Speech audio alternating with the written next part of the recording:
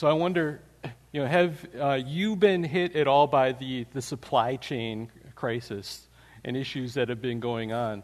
And as you know, there's supply chain issues. People are not able to get all the parts that they need.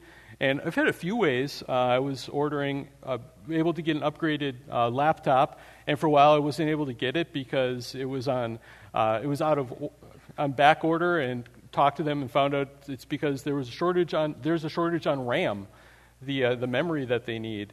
And so this is just one thing. I have a son who is driving a 20-year-old car that I've been told at any moment it's basically one bad pothole away from the whole car imploding. And really hoping that doesn't happen, because it's not a great time to buy a used car because the prices are way up. And the reason that you can't buy a used car inexpensively right now is because of a shortage of computer chips.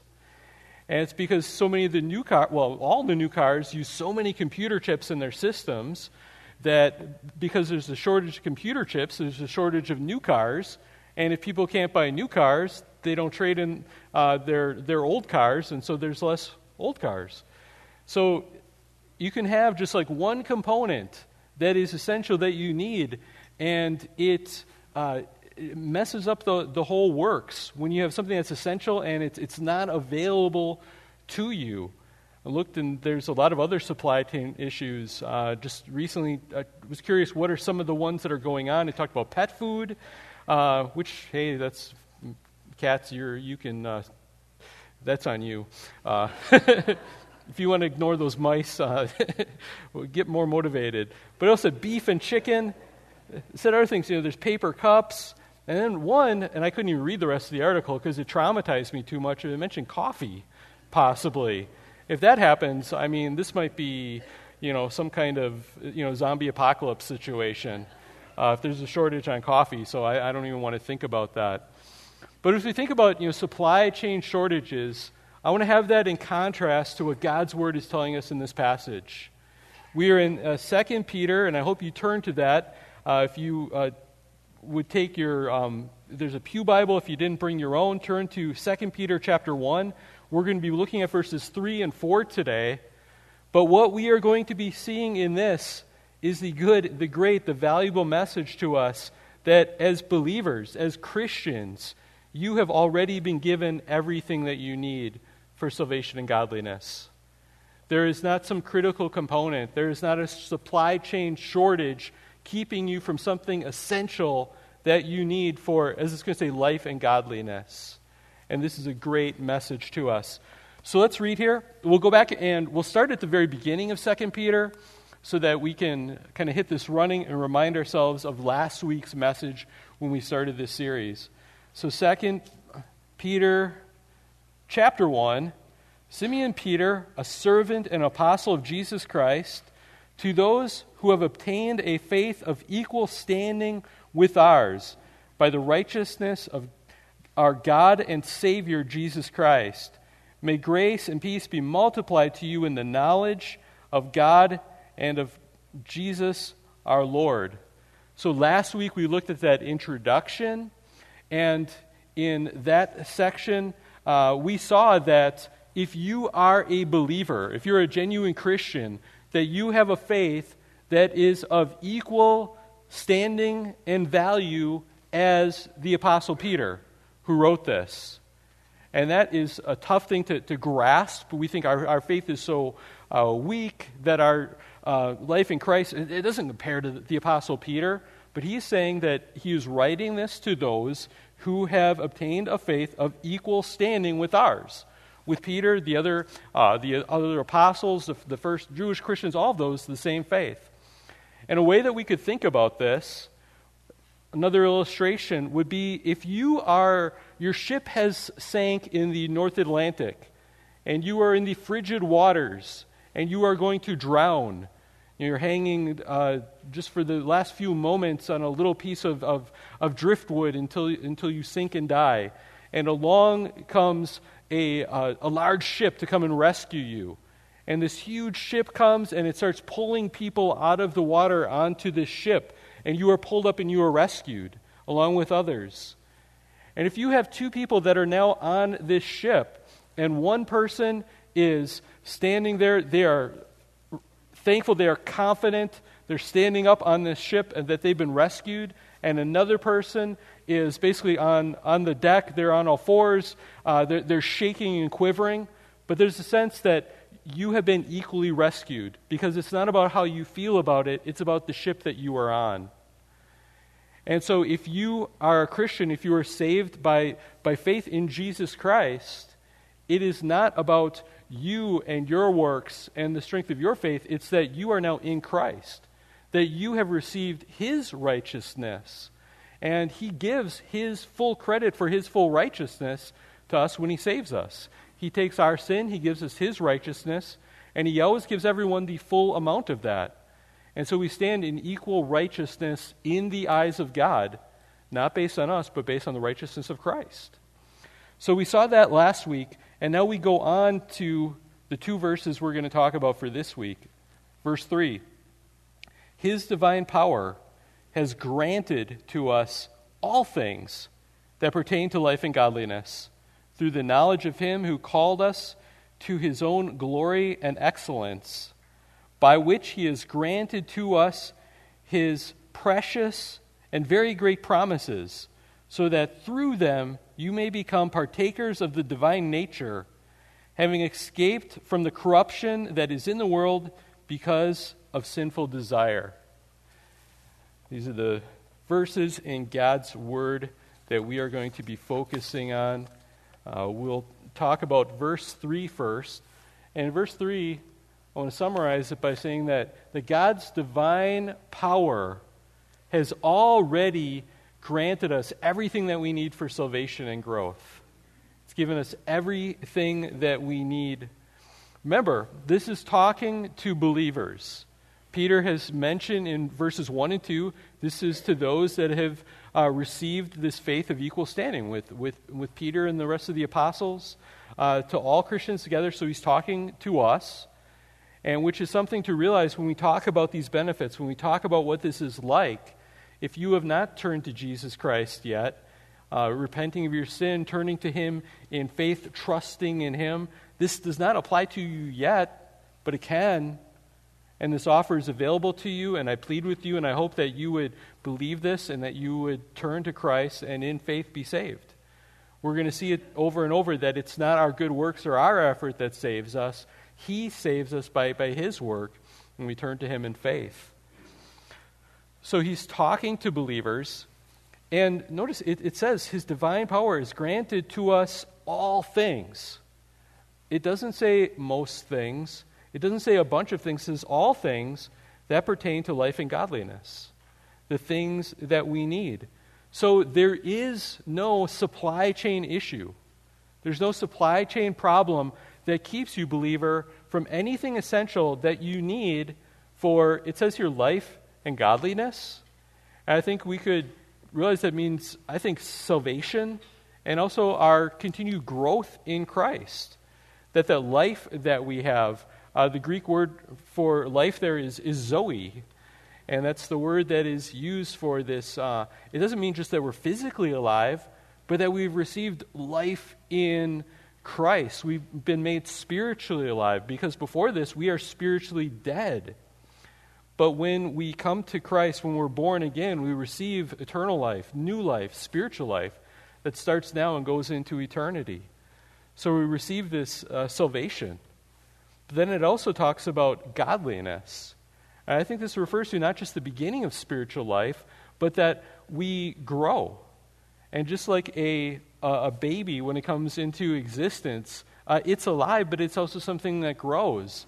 And a genuine Christian is alive and is going to be growing, because that's how God has designed us to be. And we're going to see that it is from Him. He's given us all we need for life and for godliness, for salvation and for growth. We have all these resources. And we see in this verse that it's by His divine power. And we look at this section, we can see all kinds of great things that we've been given. It's going to talk in the next verse about promises. We see it talks about calling, knowledge, all these things. But I really think that the divine power, God's power, is meant to be put as it's the source of everything else. It comes from him. He is the one that grants this to us. So it's not from your own power. If you're trusting in your power, your strength, you're trusting in the wrong thing. That's not going to get you saved, and that's not going to cause you to grow. If you think I'm going to grow in Christ based on my own strength, my own willpower, that's not going to work either. And God has granted it to us. He's bestowed it. He's given it to us. And we know that this is an act of grace, him giving to us what we didn't earn, what we don't deserve. This also means we didn't need to find it for ourselves. We don't need to wrestle it away from God. He grants it to us. He's willing to do this. And he gives us what we need, all things. Nothing essential is withheld. What God gives is sufficient for us. And we look at this passage, we go on, his divine power is granted to us all things that pertain to life and godliness. And then it says, in a way, how this happens. And it says, through the knowledge of him who called us to his own glory and excellence. So it does happen through knowledge that God gives to us. There is a knowledge component. And knowledge is going to keep coming up in 2 Peter. It's a theme. We're going to see it repeated. It was in it last week. It's going to be in it next week. It's a repeated theme. And we're going to keep making the point that it's not just head knowledge. It is knowing Christ as well. But there is something to be said about factual knowledge. There is factual knowledge that really does need to be a part of this. That we need to know truths about him in order to grow, in order to have salvation. There is content. And I think that's why, let's say in the book of Romans, it can talk about that there is a knowledge aspect that we need to have. I'll read this. This is in Romans chapter 10. And it says in verse 13, "For everyone who calls on the name of the Lord will be saved. And how then will they call on him whom they have not believed? And how are they to believe in him of whom they have never heard?" That we do need to hear. We do need to know certain truths. We need to know about the promises of the gospel. We need to know the message of salvation. The good news is actually news. There is a knowledge component to it as well. And how are they to believe in him of whom they have never heard? Basically, you can't. You need to hear. And how are they to hear without someone preaching? It needs to be communicated. And how are they to preach unless they are sent? As is written, how beautiful are the feet of those who preach the good news. And it goes on from there. And then it says, so faith comes by hearing, and hearing through the word of Christ.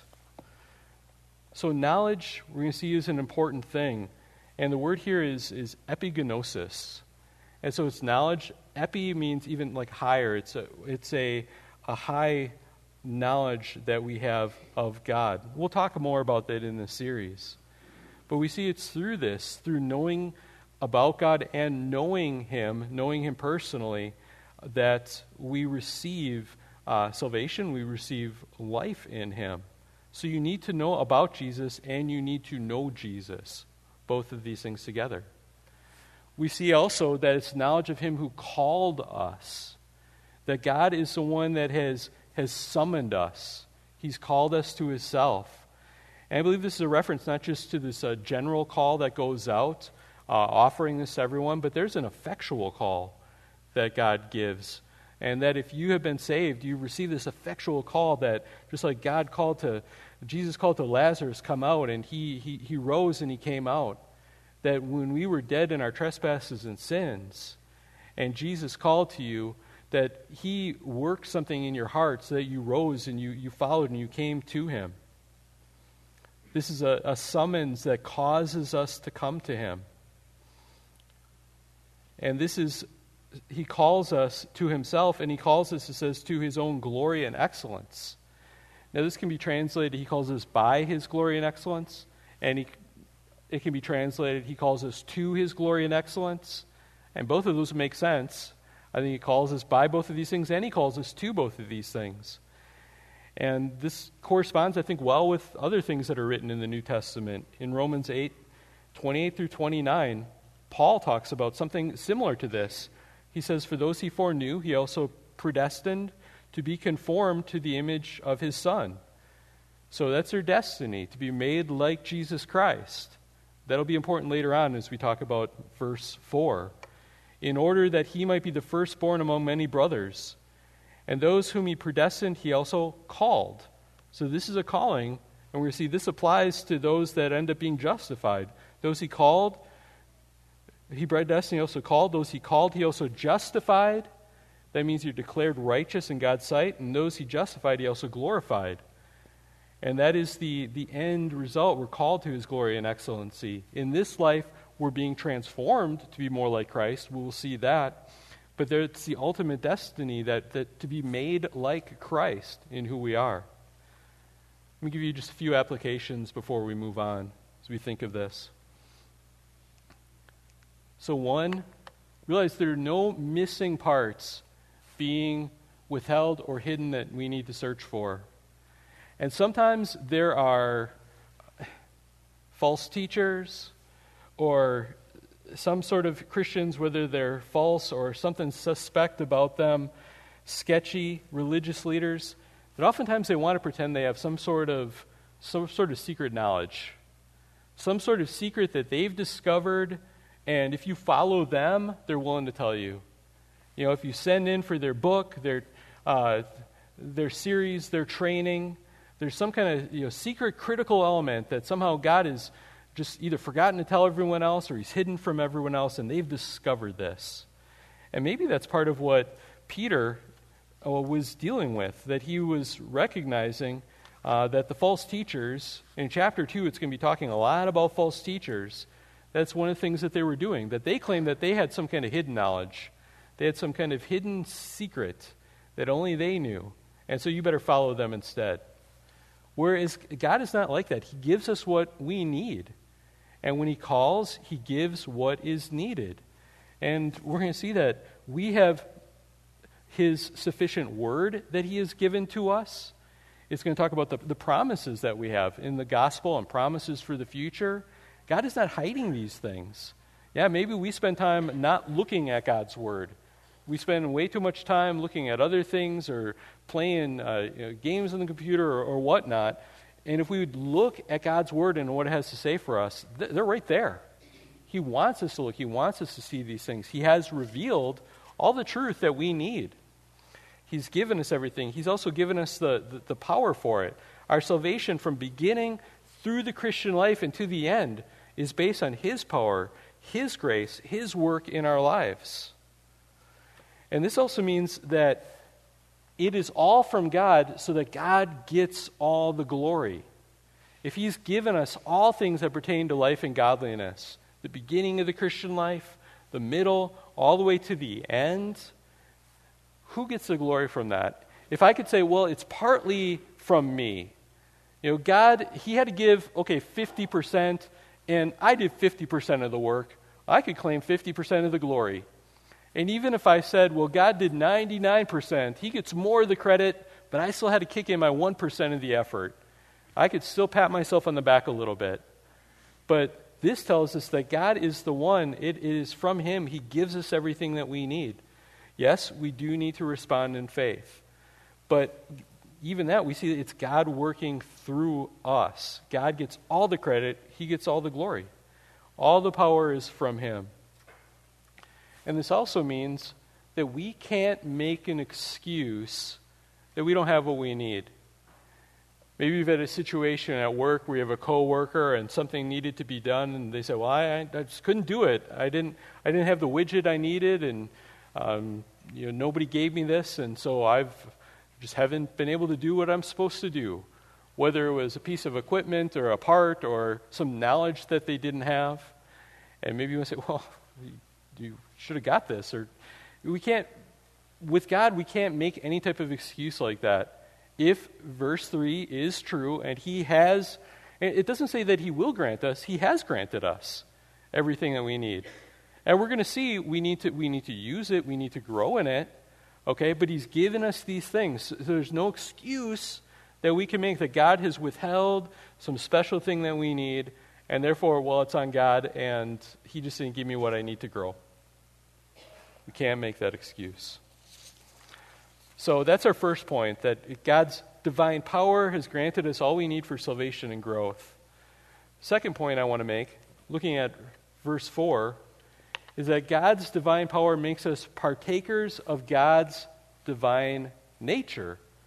So in this section, we see it talks about God's power, divine power, and it also talks about divine nature. And what does that mean? So reading verse 4 again, it says, by which he has granted to us his very precious and great promises, so that through them you may become partakers of his divine nature, having escaped from the corruption that is in the world because of sinful desire. So we see here, it begins talking about the promises that he gives to us. And it says, he gives us his promises. And of course, it wouldn't really be all that helpful if he just gave the promises and didn't fulfill the promises. I mean, the reason that the promises are actually valuable is because we have a God that actually fulfills those promises. And if you're a believer, he's already fulfilled the promise that he has given to you, that all those that call on the name of the Lord will be saved. If you've turned to him in repentant faith, you came to him, that he gives you the gift of eternal life, and he's already made good on that promise. And for believers, we know there's even more promises through this life. He will cause all things to work together for the good of those who love him, are called according to his purpose. There's the promise of his return, him setting this world right, the promise of resurrection, all of these different things. So it's not just that God makes promises. A lot of people can make promises. A lot of times parents, we make promises to our kids, and there's sometimes where people make promises they don't intend to keep them. Sometimes people make promises they intend to keep them, but they find that they just can't keep them. God is never in that situation. If God makes a promise, he knows that he can keep it, and he has the power to keep it, and that means God is going to keep those promises. And so we receive these things, starting with eternal life, through the promises that he makes. And it says those promises are precious and very great. I mean, think about what God has told us. Think about the promises he's made and realize they are precious, they are valuable, and they are not small. They are big, great promises. So this also tells us resources we need are the Word of God, because that's where we know about these promises. We can't just make up God's promises on our own. We can't just say, I have a feeling in my heart God is promising this to me. If God has promised it to us, he has told us in black and white in his Word. And we can look at it and try to understand in context, is this talking to us? And when it is, I mean, that is a promise from God that we can bank on. So the Word of God, absolutely important to us. The gospel message and all of his promises. But notice it says, he has granted to us his very great and precious promises so that. So we see the word so that next. Because what we're doing in this series, we're walking through these passages verse by verse. You know, this is a little bit different. We've had a few kind of more topical, systematic series that we've had. And just notice as we go through, we're back. I'm glad that we're back into a letter like this, walking through a book of Scripture. And kind of the game rules that we need to do here to not be disqualified from our mission, our task, is to have the message that God has in his Word be the message for us. And so we want to walk through, and whatever the Holy Spirit was inspiring Peter to write down to his audience, this is what we need to draw out of it as the message that we have. So as we go through this, and we together try to understand, that's what we want to do. We want to look at each section here as we go through. And even a small phrase like so that can be really helpful because it links these different sections together as we try to do sometimes the hard work of understanding these things. So he's given us very great promises so that through them, okay, the them is the promises, through that these promises, you may become partakers of the divine nature. So now we have to think, well, okay, what does that mean? God has given us great promises, and I think that is the promise of the gospel of salvation, and there's other promises as well, but it starts with that. And through that, what does this mean? Partakers of the divine nature. And there are people that have interpreted that sometimes in incorrect ways. I think we need to make sure that we realize what we don't mean by this. This does not mean that you will ever become God. When the divine nature, we think, okay, there is God's nature, who he is. That's what the divine nature is. This does not say that you become God. And actually, that would be absolutely impossible. Even God cannot make another God. Think, well, God can do anything, can't he? No, this would be absolutely self-contradictory. It's not even a thing that could be done. I mean, think about it. To actually be God, like the real God of the Bible, we're not talking about Thor or some kind of Marvel superhero created, just those false gods. But let's say even those type of gods really existed. They're not God in the way that God is God, okay? Because God has always been God. He didn't need somebody else to create him. He doesn't derive his godhood from somebody else. And he has always existed. That's part of what it means for him to be God. That he is self-existing, that he doesn't need somebody else. He doesn't depend on somebody else for who he is. So if that's what it means to be God, like he is God, he can't make us like that. That wouldn't make sense. Because if you needed somebody else to make you God, then you're not really God.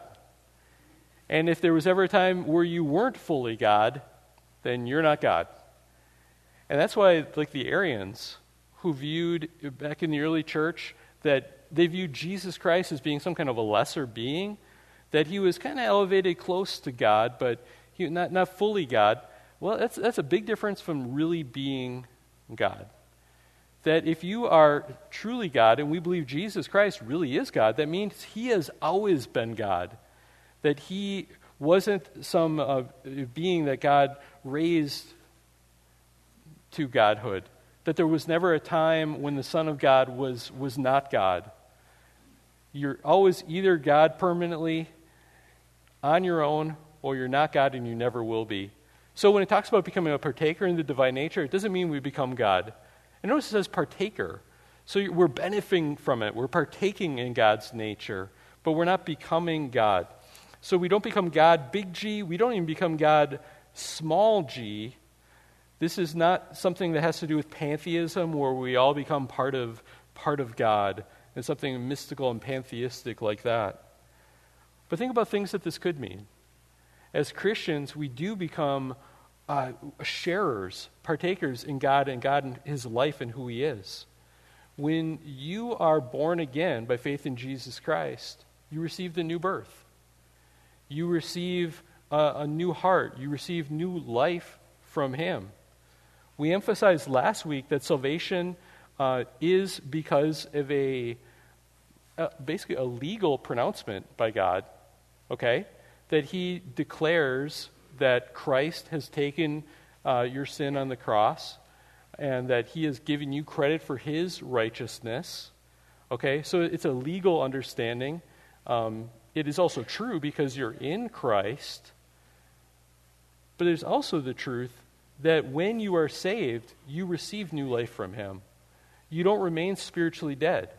You become a new creation. You receive a new heart. You are what the Bible calls being born again. And when this happens, our spiritual heart comes alive. Our spiritual heart starts pumping because we receive the life of God in us. And that's why as we keep going in chapter 1, we're going to see that we're saved by faith, but when we're saved, we're going to grow because now we're spiritually alive.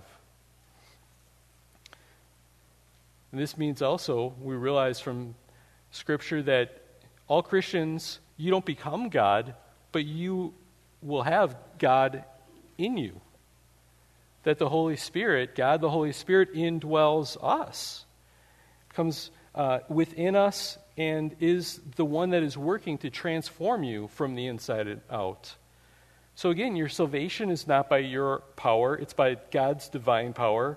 And your spiritual growth, him changing you, is not by your own power, but it's by God's divine power, giving you that, the Holy Spirit working in you to do this. And salvation being reconnected to the life of God. I noticed that that phrase about partakers of the divine nature is actually referenced in our church's doctrinal statement. I thought this is really helpful. But let's take a look at this. Now, our doctrinal statement is not the Word of God. We don't put it on the Word of God, but we think it's a helpful summary of things that the Word of God teaches. And in what is Article 10 in our church's doctrinal statement, about grace in the new creation, and by this it means the new creation of us, not just the world, but new birth that we have in Christ. Let me read this section, and I've highlighted the part in the middle where it talks about partakers of the divine nature. It says, we believe that in order to be saved, sinners must be born again, and that this new birth is a new creation in Christ Jesus, that it is instantaneous and not a process, and that in the new birth, one dead in trespass and in sins is made a partaker of the divine nature. So you've been dead in the past, and now you're alive in Christ because he's made you alive, because you're connected to his life, causing your spiritual heart to beat again. Made a partaker of the divine nature and receives eternal life, the free gift of God.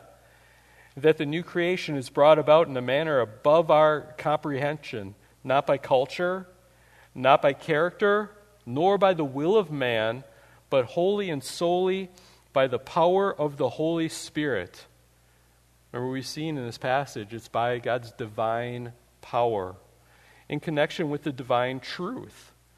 So it's the Holy Spirit in conjunction with the Word of God, with truth that he has given us. It's not one or the other. It's both working together so as to secure our voluntary obedience to the gospel.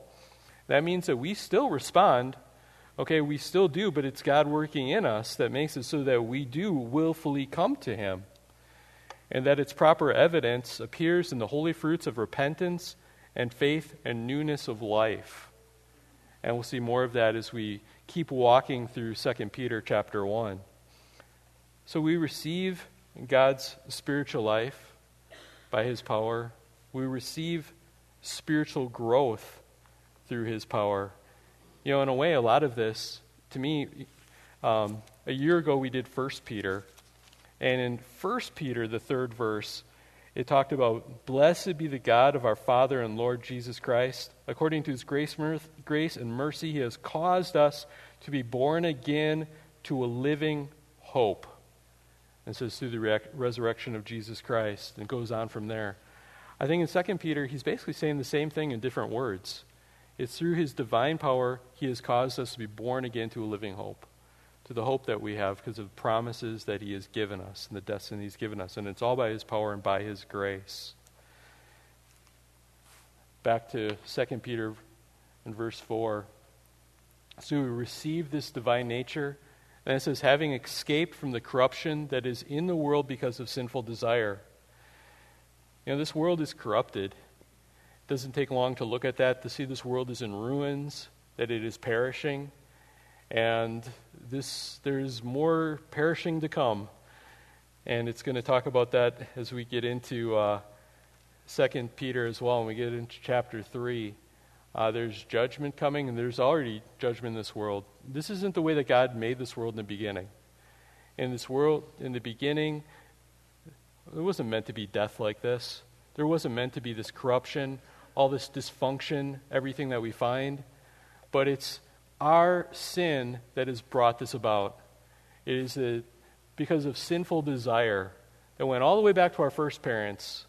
Adam went with Eve, and they sinned, they rebelled against God, and it plunged this world into the mess that it is. And we keep adding to this every time that we sin as well. And we come into this world as rebel sinners with our desires twisted and pointed away from the God that's the source of life. And praise him that he saves us. He calls us back to life. He calls us back to himself. Something that we would never do because our hearts are too twisted and messed up to do that if God just left us to ourselves. It's in ruins because of rebellion against God. And you can see that. We can see that in our lives. Whenever you rebel against God and His Word, things do not go well. We rebel against the designer who made us, who knows how Word is supposed to function, how our families are supposed to function, how our world is supposed to function. We say, no, I think I'll do things different. It doesn't work well. There's a sense that this is something that's already true. It says having escaped, but yet we say, well, have we really escaped it? Because we're still in it. In one sense, we have already escaped it because we have a firm hope. We have this blessed hope. We have God's promises. And we, in a sense, you've already been made alive. You have already escaped it. But in another sense, we're still living in it. And God has purposes for us in this world. We're to rescue those that are lost, those that are perishing. We're to help other people to come on board, to be plucked out of the icy waters of the Atlantic and to have their faith firm on Jesus Christ as well so that they can be saved along with us. But for the time being, we are still having to deal with this fallen world, and sometimes even the part of us that is still in process of being renewed. You're a new creation, but you're not completely finished yet. And so we still battle against our evil desires and the things that are still the remains of the old heart that is in us. But we're born again to a living hope. So I think we see in all of this, we are saved by God's grace. We receive a faith that is the same standing and value as the Apostle Peter. But don't think, well, I have that, and I have all that I need, so I guess I'm good, and I don't need to come to church anymore. I don't need to try. I don't need to do anything. I can just rest on that. On one hand, it's God's power, and He's given us what we need, and we are also still called to grow. We're going to keep seeing that as we keep working through this. But we are saved to be changed. I mean, even looking through these two verses, we are called to life and godliness. We are called to His own glory and excellence. Verse 4, we are made partakers of the divine life, and we escape the corruption that is in this world because of rebellion against God. We're supposed to be moving away from those things. So yes, on one hand, we do have faith of equal value, and we have all things that we need, but we are still called to grow in our Christian life. And we're going to see that as we move into the next verses. We talk about verses 5 through 9 next time. We're saved by grace, and we are saved to grow. You know, in the same way that a newborn baby has all of the parts that it's going to have, has all the organs that it has what it needs, but the baby shouldn't stay like that baby. The baby is called to grow, to develop.